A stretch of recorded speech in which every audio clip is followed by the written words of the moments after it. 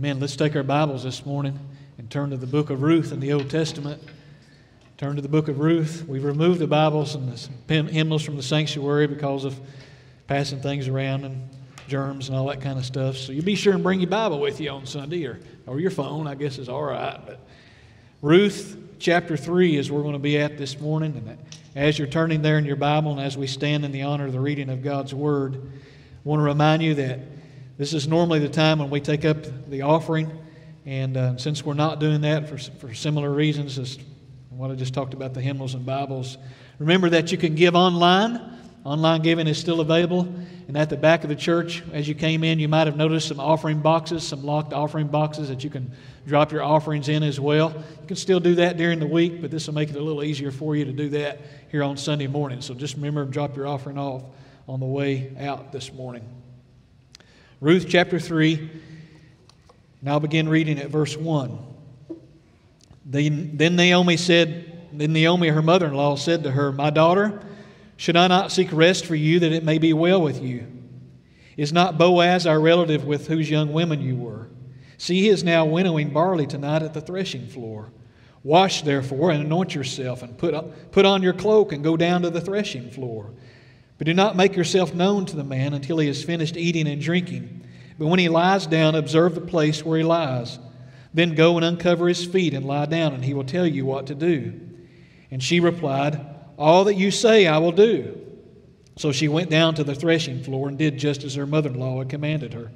And when Boaz had eaten and drunk, and his heart was merry, he went down to lie down at the end of the heap of grain. Then she came softly and uncovered his feet and lay down.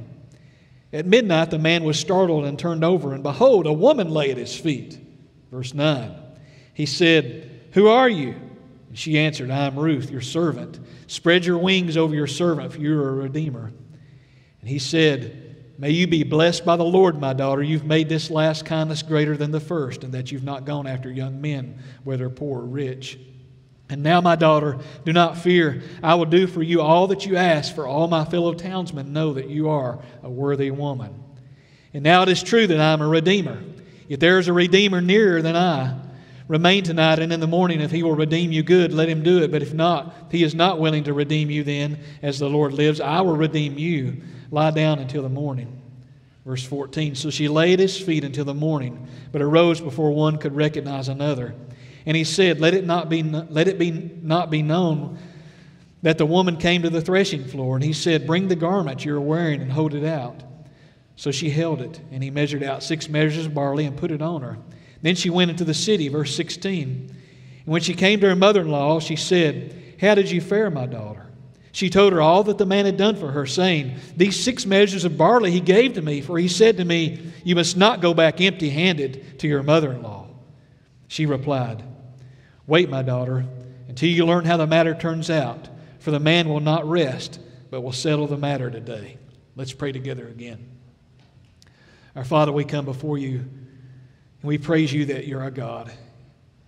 And we rejoice again together that you've been so gracious and good and kind that we could meet in this place today.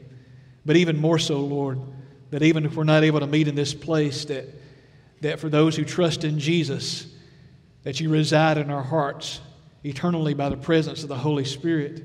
And so, Father, I pray for our church membership who are not able to be here today, God, that they would know of your presence in a very special way today.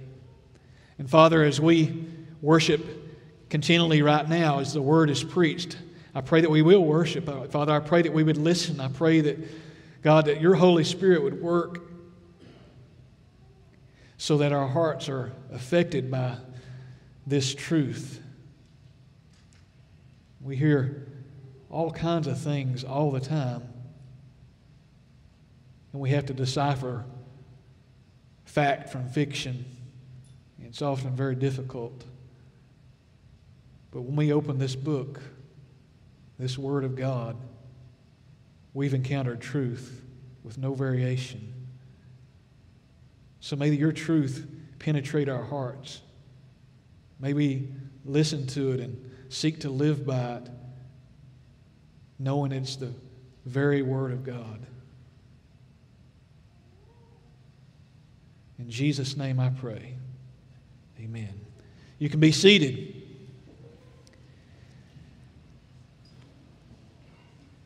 There was a man named Elimelech in Ruth chapter 1. And Elimelech was living in the land of Israel. He was an Israelite. And he was living in the town of Bethlehem. We know a lot about Bethlehem, don't we? This was the promised land. But it was also in the day of the Judges period we see in Ruth chapter 1 verse 1. It was a very, very wicked time for the people of God, sort of like the dark ages of the people of Israel. And it was in that day when there was a great famine on the land. Is there any surprise that there was a famine on the land, that God would send famine upon the land of His people because of their sin? Because the Bible tells us in the book of Judges more than one time that in that day there was no king, and each person did what was right in his own eyes. Everybody just lived as if they were king, and God was not. So they didn't have a human king, so they just thought they would be king themselves, when in fact, God is king over His people. And they were looked to God and His Word to tell them what to do. But they were not doing that. And so a famine came upon the land. And rather than Elimelech cry out to God on behalf of the sins of God's people, upon the sins of God's nation Israel, rather than pause and pray and cry out that God would forgive them of their sin and heal their land, and that Elimelech himself would cry out for forgiveness of his own sin, he takes matters into his own hands and he does what is right in his own eyes. He whose name Elimelech means God is king does the exact opposite and acts as if he is king. And he takes his family, his wife Naomi and his sons Mahlon and Chilion, and they move to the land of Moab. Now, just so you understand, the land of Moab, moving to the land of Moab is not what a lot of people would like to do in the state of Illinois, which is move across the border to Indiana. Moving to the land of Moab was not like moving from Illinois to Indiana. Moving to Moab, as one commentator said, is like going to join ISIS. Because Moab was a wicked nation. They had oppressed Israel for 18 years. They sacrificed their children to false gods. But here Elimelech was making this horrible move. And sure enough, when they arrive, his sons Mahlon and Chilion take Moabite wives, something strictly forbidden in the Scripture for an Israelite to do, intermarrying with other people. Yet that is what they did. And over time, not only did Elimelech die, but Mahlon and Chilion, and Naomi was left with her daughter-in-laws, Ruth and Orpah. And so I won't go through all the story again, but make the long story short. Ruth, this Moabite daughter-in-law who had lived in Moab all her life, when the famine ends in Israel, says, I will go back with you, Naomi. Your people will be my people, and your God shall be my God. What an incredible commitment she was making to her mother-in-law, and unbeknownst possibly to her at the time, a commitment now she was making to Yahweh, to the one true and living God. And so they turned and they went back together to Bethlehem. And the women saw Naomi and said, could it be Naomi, whose name means pleasant? And she says, don't call me Naomi. Don't call me pleasant. Call me Mara. Call me bitter. For the Lord has dealt very bitterly with me. Yet through this story in the book of Ruth, we see that God's bitter providence is actually a story also of His beautiful providence. Because no matter what's going on in our lives and in the world, God's hand of providence is at work. With rioting in the streets, with virus threats all around, His hand of providence is at work in and through these things. It's not just as if we say, oh, well, God is in control and He's using this for His good. No, God's working in it through His good. God's plan is being worked out. And as one pastor has said, it's not a time for sentimental views of the sovereignty of God. It's a time to rejoice as God's people in the providence and sovereignty of God. And we see that in the book of Ruth because we come to Ruth chapter 2 and we see that there's hope for Naomi. For what we find in Ruth chapter 2 is that there's a man living in Bethlehem whose name is Boaz. And Boaz happens to be kinfolk. You know what the word kinfolk means? He's kinfolk. He's not only kinfolk, he's what's called a kinsman redeemer. He's one, if he so is willing to do so, can act on Naomi's benefit and Ruth's as well, and can make sure that they are taken care of physically there in the land, and also prolong the line of Elimelech by providing a son through Ruth, as we'll see later in the book. So we look in the story of Ruth, and what we find is a love story. But it's not a love story as some would like to imagine between Ruth and Boaz. It's a love story between God and His people. My wife and I celebrated our 16th anniversary this week, and every time I go to pick out cards for anniversaries or her birthday or for Valentine's Day or Christmas, I look at cards and I'm picky because every time I see a card that says something about luck, I put it right back on the shelf. Because there's no such thing as it. There's a sovereign hand of God that brought my wife and I together. It's a blessing. I look for those cards that say blessing, but if it says, oh, I'm the luckiest man in the world, hogwash. No luck about it. It's blessed. Gift, grace, mercy, compassion He's shown. And we look in the book of Ruth, and it says here in Ruth chapter 2, it just so happens. It's an indicator from the narrator not to say, lucky Ruth that she shows up. Guess on whose field she shows up to work in and glean from? Boaz. It's an indicator not from the narrator of the book of Ruth to say, oh, look how lucky Ruth is, but to show us, hey, God's sovereign hand is working out. Bitter Naomi, God is working even though you can't see it. You can't see His face, but His hand is at work. Trust Him even when you can't see His face.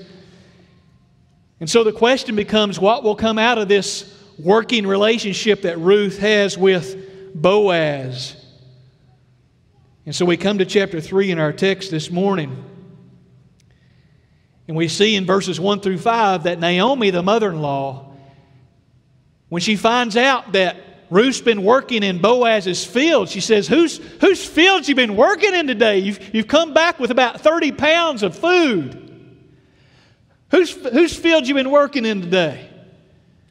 She says, Boaz. And Ruth's response, you remember? Ruth says, the Lord His kindness has not forsaken, His hesed, His covenant faithfulness has not forsaken the living or the dead. Wow, what a change for Naomi now. What a frown turned into a hopeful smile. And so Naomi begins to plot in Ruth chapter 3, verses 1 through 5. And she says to Naomi, Naomi, you've been working with Boaz for a while now. And the threshing floor is open, the place where the harvest is being taken care of. And he's out there with the men. You need to go take a bath, get cleaned up, put some makeup on, put some perfume on, put some nice clothes on. And go out there and find where he's lying down and uncover his feet and lay down with him. That's what he says. I was talking with the kids this week. We were looking at a passage from the book of Titus in their family devotions. And it mentions the word water in Titus chapter 3, verse 5, by the washing of water and regenerating work of the Holy Spirit. And I was trying to help them understand we're not regenerated by water, but a lot of times when we see the word water, I said, what do you think of when you see the word water? And I was hoping they'd say, well, baptism, which is not what that passage is about. But instead, when I said water, what was on their mind is they said, washing your hands. And then one of them said coronavirus. That's what I think of, water, washing hands. All these word associations, that's where your mind goes. Well, in the book of Ruth, when you hear things like take a bath, put some nice clothes on, put makeup on, go lie down where the man's laying down, find where he's laying out and lying down, uncover his feet. What? We feel like dirty-minded Baptists here, don't we? Where are our word associations going? Where's our mind going here? What's up? Is Naomi setting things up for some type of intimate affair? At first glance, it could be like that. But in fact, what's taking place is not a proposition by Ruth, but a marriage proposal. For I want you to notice what the Bible says in verse 9. Look at your Bible. He said, so you picture the scene now. Ruth has waited and she's crept in softly. The men are all asleep. Their bellies are full. And she creeps in. She sees where Boaz is laying down, and she takes the blanket and uncovers his feet and lays down. And somewhere in the middle of the night, the man is startled, and he looks up and says, "There's a woman at my feet. Who are you?" Notice what your Bible says in verse 9. And she answered, "I'm Ruth, your servant. Spread your wings over your servant, for you are a redeemer." When she says, "Spread your wings over your servant," that's not a proposition. That is a marriage proposal. Often in that culture, in that day, when a man would put his garment upon a woman's shoulder, it was a symbol of, "I'm willing to protect you. I'm willing to take you under my protection." This is what Ruth was indicating by this. Spread your wings over your servant, for you are a redeemer. It reminds us of Ruth chapter 2, verse 12, where Boaz told her by coming to him, she was coming to the God of Israel, under whose wings you have come to take refuge. So she was coming to Boaz to take refuge. So how will this unfold? Here's Ruth in the middle of the night, looking good and smelling good. Boaz not so much. Older man. Been working all day long. Will he take advantage of her? Will he be like the opportunistic rioters in the streets? I'm not saying everybody protesting is opportunistic, right? But there are some. Will it be like the opportunistic looters right now we see in the streets of many cities, just looking for the opportunity to exploit what's going on? Will he take advantage like Onan did with Tamar in the book of Genesis, who was called upon to be a redeemer, but would not do so, but still wanted the benefit of having intimate relations with Tamar? There was no Me Too movement in the day of Boaz. He could have easily taken advantage of the opportunity. He could have easily exploited the situation, could he not? And he could have gotten away with it. But what we see in the passage of Scripture, her request is, marry me. Be a redeemer. By marrying me, you will take care of us in many different ways, in providing for Naomi and for her, as we'll see. So the question comes to mind, really the big question of the text is this. God is our Redeemer too. And we'll see that. We're reminded of that. That's what the passage is about. It's about God. It's not about Boaz. Why was Boaz, as we'll see, why was Boaz willing to go through with it? Why was he willing to be her redeemer? Why was he willing to marry her? He didn't exploit her, didn't take advantage of her, but we'll see in Ruth chapter 4, he's willing to go through with it and redeem her. We even see it in Ruth chapter 3. And why is God willing to redeem us? Why is God willing to meet the greatest needs that we have spiritually? Two reasons I'll share with you as we look through the rest of the Scripture quickly. Number one, the Redeemer. The Redeemer responds to the exercise of faith. One of the reasons we see Boaz respond, as we'll see in chapter 3, the way we do, and the reason God responds the way He does, as we see throughout Scripture, the Redeemer responds to the exercise of faith. Notice what he says in verse 10 to Ruth. Look at your Bible. And he said, "May you be blessed by the Lord, my daughter. You've made this last kindness greater than the first, in that you've not gone after younger men, whether poor or rich." So again, what we're saying here, he's willing to go through with this because the Redeemer responds to the exercise of faith. Ruth is exercising faith here by going to him in the middle of the night in obedience to her mother-in-law. It's a great act of faith.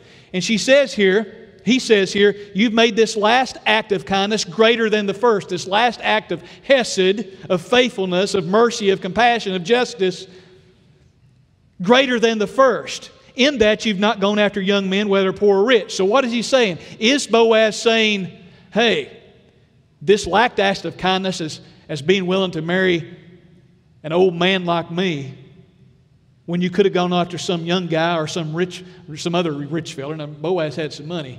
Well, you're really showing a lot of kindness to me by being willing to marry just some old man. That's not what he's talking about, though. He says this last act of kindness is greater than the first. What was the first act of kindness? And who was it shown to? Look back in your Bible in chapter 2. Look back in your Bible in chapter 2 and notice what it says in verse 11. As Boaz is told in chapter 2 about who Ruth is and what she's done for her mother-in-law. Verse 11 of chapter 2, but Boaz answered her, all that you've done for your mother-in-law since the death of your husband has been fully told to me, and how you left your father and mother and your native land and came to a people that you did not know before. Then he says, may the Lord repay you for what you've done. You've come under the refuge of His wings. The first act of kindness he refers to is the act of kindness for Naomi, her mother-in-law, that she went from Moab to Bethlehem, where she'd never been before. She didn't know anybody there, but she was willing to show kindness to her mother-in-law, to take care of her and to be supportive of her. Her people would be her people, and Naomi's people would be Ruth's people, and Naomi's God would be her God, and she would be committed to her. What an act of kindness. And Boaz had heard about that. And so in chapter 2 of Ruth, he's saying that was an act of kindness. May God repay you for that. Now she comes to him in the middle of the night and is willing to marry this older man on Naomi's behalf. It's going to benefit Ruth too, but it's for Naomi. Naomi had the plot. It's another act of kindness to her mother-in-law. And Boaz is amazed with this act of faith that she would trust her mother-in-law so much and love her so much. And trust that Boaz would respond not by exploiting her, but actually considering marrying her. What a tremendous act of faith Ruth was displaying. And then it says in verse 11, remember the question here is, why is he willing to go through with it? The Redeemer responds to the exercise of faith. He's willing. You can see his response. He's impressed. He's seeing this faith and trust in Ruth that he's responding to by the grace of God. Look at verse 11. And now, my daughter. That should have comforted her quite a bit to hear, my daughter. And now, my daughter, do not fear. I will do for you all that you ask. For all my townsmen know. Notice the word for in the middle of verse 11. Whenever you see F-O-R in the Bible, pay attention to what comes after, because it's getting ready to tell you a reason. For all my fellow townsmen know that you are a worthy woman. Why is he willing to consider redeeming Ruth and Naomi as well, and by marrying Ruth? For you're a worthy woman. That worthy woman, that is that woman we see depicted in Proverbs chapter 31, the woman of excellent character. And her character has been displayed in her kindness and care for her mother-in-law. So he's willing to go through with it because he's seen this great act of faith displayed in her character and her actions. The Redeemer responds to the exercise of faith. And so Boaz, also being a worthy man here, Naomi's described as a worthy woman. In chapter 2, verse 1, if you look at it, it says it says Boaz was a worthy man. What a match! A wealthy man and a worthy man. All the wealth in the world is not going to benefit Ruth or Naomi if he's not a worthy man, if he's not a man of character. But he's both. And here comes Ruth in chapter 3, a worthy woman, a woman of character, and God is bringing this couple together. Let me just give a point of application I didn't plan on. For those of you looking, hoping to be married, wait for a worthy man. Wait for a worthy woman. You may get blessed like my wife did and get a worthy man and a good-looking man. Amen? She said amen. Coerced, but she said it. Wait. Hope deferred makes the heart sick. But when the desire comes, it is a tree of life. Here's a worthy woman, and Boaz, a worthy man, is responding to the exercise of Ruth's faith. And let us be reminded, there's a Redeemer greater than Boaz who responds to the exercise of faith. All who turn to the Redeemer, in faith and trust will find refuge under His wings. Secondly, He's willing to go through with it not only because the Redeemer responds to the exercise of faith, but the Redeemer is compelled by His nature. He's compelled by His nature. The one who's going to redeem here doesn't look at all how it's all going to benefit him. He's compelled by His intrinsic nature to do this. His character is displayed in His act of redemption and His willingness to redeem. This week, some of you may have saw the image of our president walking across the street holding up a Bible, this bizarre display of holding up a Bible and not saying anything at the Episcopal Church. And of course criticized for it.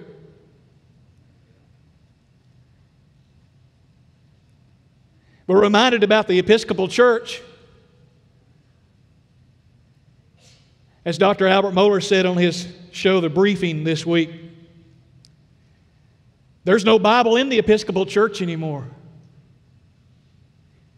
In Mohler's words, the Bible has gone the way, the Episcopal Church has gone the way of the dodo bird.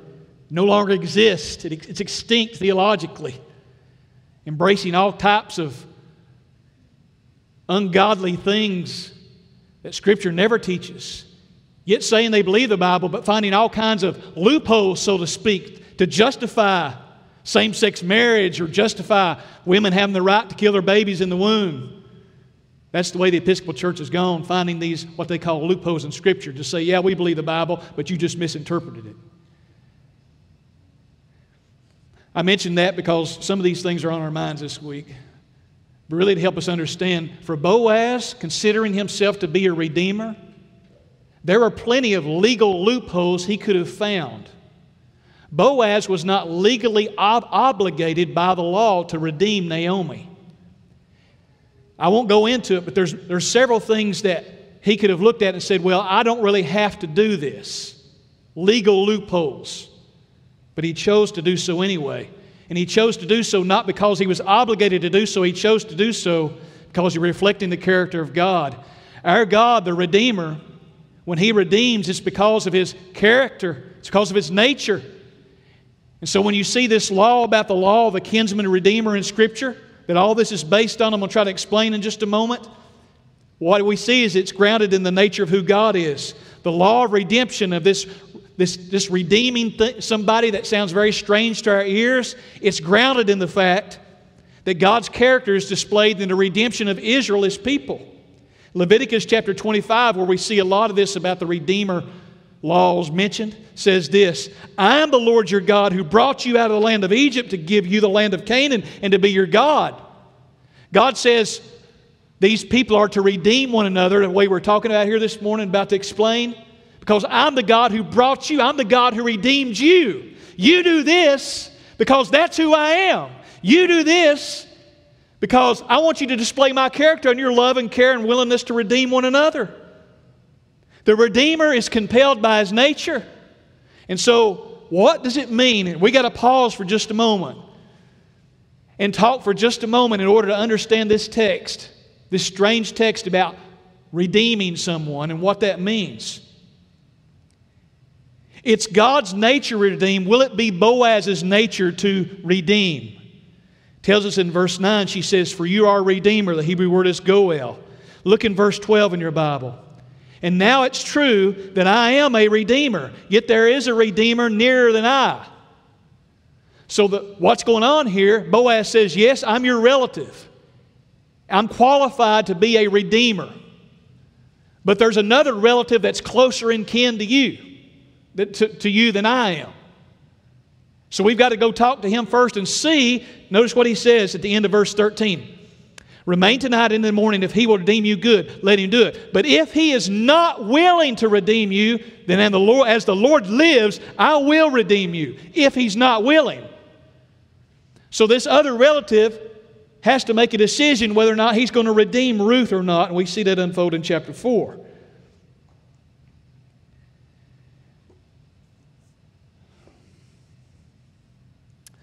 So here's a couple things about a kinsman redeemer that you need to understand that'll be helpful.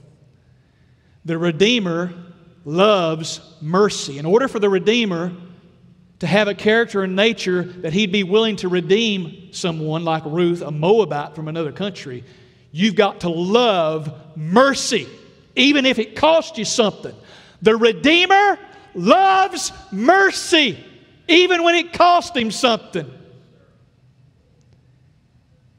And we see it in the book of Leviticus chapter 25. I know you've all got the book of Leviticus memorized, but just in case you're lapsing a little bit, one of the things we see in Leviticus chapter 25, verse 25, is the responsibility of this Redeemer is to get a relative out of slavery.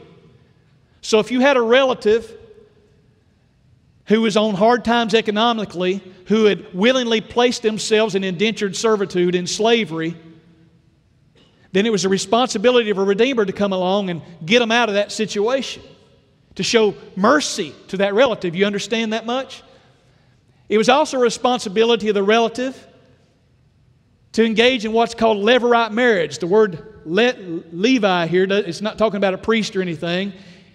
Levir means brother-in-law. It meant that if a woman's husband died, then the brother-in-law had to marry her. If they were childless, the brother-in-law had to marry her so that the firstborn son of that new marriage would extend his name. Now, why is that important? Because everyone in Israel was given a portion of the land of Israel. And nobody wanted to lose their stake in the land. It was extremely important to them. You remember the story of Ahab? Wicked Ahab in the Old Testament, and Naboth. Naboth had a vineyard. And Ahab said, "Sell me your vineyard. I want that vineyard." And Naboth said, "I will not do that. It belongs to my fathers. It's been given to me by God. It represents my portion, my inheritance in Israel. I can't do it." And so he had Naboth murdered and killed. The land was extremely important. So often, levirate marriage was an act of mercy to keep that land and that name prolonged in Israel, in the family in which it was from. The Redeemer loves mercy, even when it cost Him something. And the Redeemer loves justice. Because you see another responsibility of the Redeemer, if you're looking in your Bibles in the book of Numbers, the book of Deuteronomy, chapter 35, Joshua chapter 20, tells us that the responsibility of the Redeemer, this kinsman, is if one of your kinfolk was murdered, it was your responsibility as the closest of kin to go and hunt that person down and execute them. Take care of them. Now, we don't do things that way. Now we have courts and all that kind of stuff. We don't have, that's not how we do things. We're not under the old covenant. But what's it tell us about God's character is the big picture here. That God loves not only mercy, but He told that kinsman to go after his relative's murderer because God loves justice. The Redeemer loves mercy and the Redeemer loves justice. And so the unfolding message here to Israel as they read the book of Ruth, after the day of the Judges period, they read this book, is this: God is the Redeemer. His people should turn and look to Him. This God who shows compassion and justice and mercy. Just as Job said, "For I know that my Redeemer lives, and at the last He will stand upon the earth." He was looking to His Redeemer. Isaiah chapter 51 verse 19 says, "Was it not to you who dried up the sea?" What's he talking about? God's people being redeemed from Egypt. "Was it not you who dried up the sea, the waters of the great deep, and made the depths of the sea a way for the redeemed to pass over?" They knew that their God was a Redeemer. The prophet Isaiah was saying, look to the Redeemer. God is the Redeemer His people should look to, and God is the Redeemer His people should look like. God loves mercy even when it cost Him something. God loves justice. He's the Redeemer who loves justice. Will Boaz be that way? We're about to see. But God is the Redeemer His people should look like. The Goel, the Redeemer, His duties, responsibilities, really His character was to show mercy and seek justice. Something the Bible tells us in Matthew chapter 23, you're good at tithing, Jesus said to the Pharisees and Sadducees, but you neglect the weightier matters of the law, to love justice and to seek mercy. That's who God's people are supposed to be. So let me pause for a moment and address briefly some of the things that are going on in the nation right now in the world in relation to rioting and protest and calls for justice and Black Lives Matter and everything. And do you struggle with some of this, about how to feel about it? The first black person I ever met in my life, as far as having a conversation with, was when I was 17 years old. I joined the Army. It was in January. I was in the delayed entry program, so the recruiter took me to a hotel in Knoxville and Holiday Inn, and guess who my roommate was? He was a black guy, about my age, young guy. And it was very awkward for me because I never had a conversation with a black person in my whole life. And here he walks into the room. And I don't remember what was said, not a whole lot, but I remember for some reason the news was on and something triggered something. And he made a statement like this. He said, the reason the black man is the way he is today is because how the white man treated him in the past. I was like, great. First conversation I'm ever going to have with an African American, and this is what is brought up. And I was too intimidated and young to say much, and I said, yeah, that's right.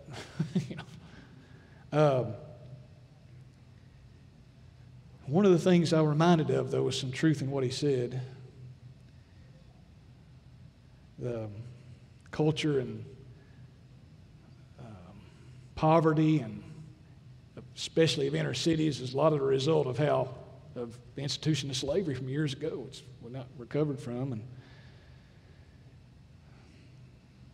But it seems like that fellow I met almost 30 years ago, and a lot of what we're seeing now is people want to feel, they want you to be outraged the way they're outraged. You ever come home to your spouse and maybe they're upset about something and you're like, oh, well, it's no big deal. And then they get mad at you because you're not upset as much as they are. And this is much what's going on in our world right now. People are outraged and they want you to be outraged the way they're outraged, and maybe their perspective is not exactly right either. It's hard to know how to feel about a lot of things. It's outrageous, some of the things taking place with looters. It's infuriating. But the reality is most of us can't truly enter into the experience of African Americans, especially in the inner cities. So I'm trying to be careful what I say, but what we do know is this: God is concerned about justice, is He not? Do we not see that in this passage of Scripture? Do we not see that? He's concerned about mercy and He's concerned about justice and the actions of a Redeemer. And we must pray for that. So I can't tell you how to feel. What I can do is say, pray for justice. Pray for justice. Not only for George Floyd, but for David Dorn, the St. Louis retired police officer who was died in his own blood because of looters who killed him a few days ago. Pray for justice. Justice in relation to police officers who've not done the right things. And one scripture that comes to mind that reminds me about our Redeemer who loves justice and mercy is Psalm 19:14. Let the words of my mouth and the meditation of my heart be acceptable in your sight, O Lord, my rock and my Redeemer. My Redeemer, the one that loves justice and loves mercy. Let my words, the words I say on Facebook, social media, or to people in the hallways, Let my words, and even before my words, the meditation of my heart, how I feel and think about these things, let them first be acceptable in your sight, O Lord, my rock and my Redeemer, this one who loves justice and loves mercy. Let me be like you. Well, let me conclude by calling attention to how Ruth chapter 3 ends. What's Boaz going to do? He says, you stay here tonight. I'm going to do this. I'm going to take care of you. Next morning, he says, go back to your mother-in-law. Here's some more grain. Here's some more food. And he shows up with it at the end of the end of chapter 3. And Naomi's been waiting all night long. How'd it go last night? She says, look here. And what does Naomi conclude when she sees the gift that's been given? And notice Boaz had said to her, you take this because you need to take it to your mother-in-law. It seems to me Boaz is seeking to reassure Naomi that he's going to be the Redeemer if this other relative is not willing to do so. Verse 18, look at it, last verse of chapter 3. She replied, wait, my daughter, until you learn how the matter turns out, for the man will not rest, but will settle the matter today. She perceives in the gift given to Ruth as she comes back that next morning, the Redeemer. He intends, this is a clear display. He's clearly intending this act of giving you food and letting you stay the night and coming back, and He's not taking advantage of you. It's a sign that He clearly intends to be the Redeemer. And Naomi is saying, let's trust the Redeemer to do all that we've asked. And that's the application for God's people. Trust the Redeemer to do all that is needed, to do all that is asked. We need to look to our Redeemer, do we not, church? We need to seek to be like our Redeemer, do we not? But we are not like our Redeemer. And we do not look to Him like we should. And since we all fall short of looking like our Redeemer, we must all look to the clear demonstration of our Redeemer's work to redeem us. And that's the cross, amen? Ephesians chapter 1 verse 7 says, in Him we have redemption through His blood, the forgiveness of our trespasses, according to the riches of His grace. The clear demonstration of our Redeemer's intention to one day and finally and fully redeem us. Even the redemption of our bodies, where there's no more injustice, where there's no more poverty, where there's no more sin. The clear intention of Him for that to happen on this earth took place 2,000 years ago on the cross. His redeeming work. He's clearly demonstrated that, even though we fall short. So we look and we rely upon our Redeemer's work. The gospel is the solution, brothers and sisters, to racial reconciliation. The Scripture tells us about the relationship between Jews and Gentiles in Ephesians chapter 2, verse 16, that He's worked in Christ in such a way that He might reconcile us both to God in one body through the cross, thereby killing the hostility. The way for hostility not to exist between races is us for all to realize we're all of one race, Adam's race, and we're all sinners, and our only hope is to trust in the second Adam, the Lord Jesus Christ, who's redeemed us all equally. The ground is level at the cross.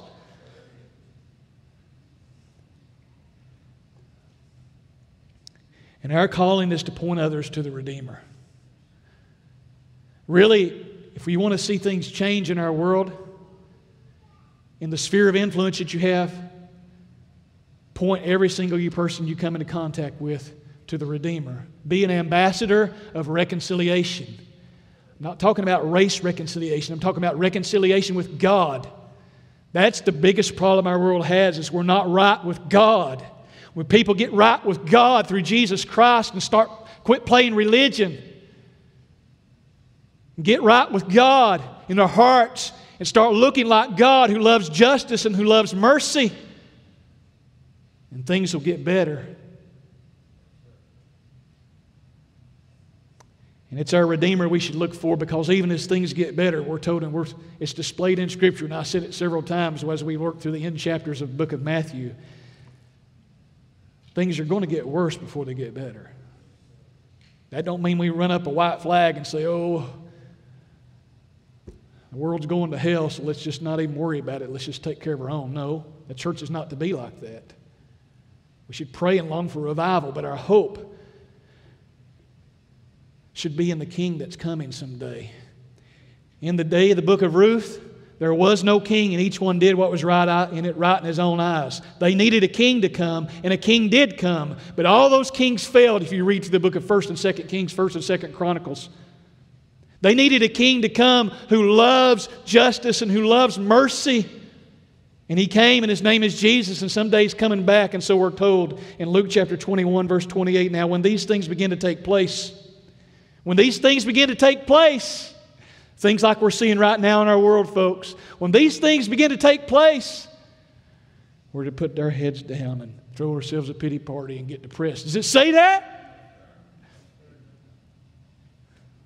Woe is me. When these things begin to take place, straighten up. Raise up your heads, because your redemption is drawing nigh. He's coming. And that's what we must long for. We need Jesus to come. We need Jesus to be King. And we need to point Jesus to our King. And we need to look like our King. Let's pray together this morning. Father, we thank you for what Jesus Christ has done for us. We thank you for the redemption that's freely given through Him and the blood that He shed on the cross. Father, I pray that every single person in here would be trusting in Jesus, not just playing the religion game and saying they love God and they're not that bad of a person or something like that, but that each person listening, each person watching, each person here would have come to a place in their life, or even right now, Lord, realizing that they've sinned against God. They don't love justice and mercy. We all have, whether it's prejudices or we show partiality. We have this bent in our hearts to say, yeah, but. We make excuses for our own sins. We're self-centered. We're selfish. We're jealous. We look out for number one. Number one is us often. God, convict us of our sin and show us that we desperately need to be saved from our sins through Jesus. And help us to trust in Him, to repent and trust only in Jesus Christ. We ask these things in Jesus' name. Amen. We'll sing this song together as we close this morning and praise our God. We're not going to ask people to come forward during the invitation here. You don't get saved by coming forward anyway. Some people do. They come forward and God converts them that way. Not saying that don't happen. But if you want to talk with me about your relationship with the Lord, just like a young man did this morning, came up to me and said, I want to talk about baptism later. Well, if you want to talk about baptism won't save you, by the way. But if you want to talk about why a person needs to be baptized, you want to talk about your relationship with the Lord, I encourage you to seek me out, and I'll be standing at the back of the church this morning. Let's stand and praise our God this morning.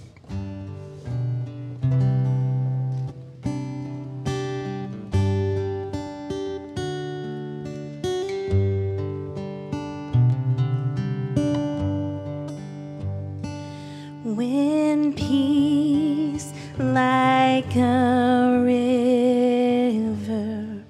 attendeth my way, when sorrows like sea billows roll, whatever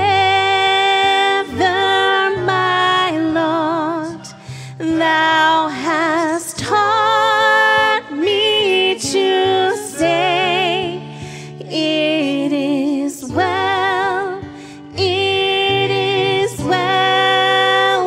with my soul.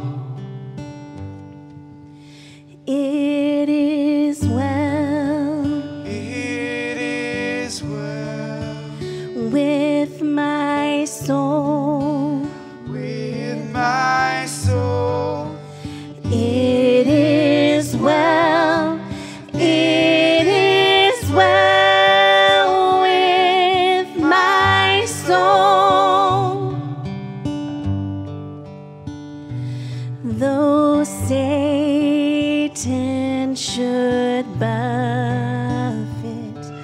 though trials should come, let this blessed assurance control,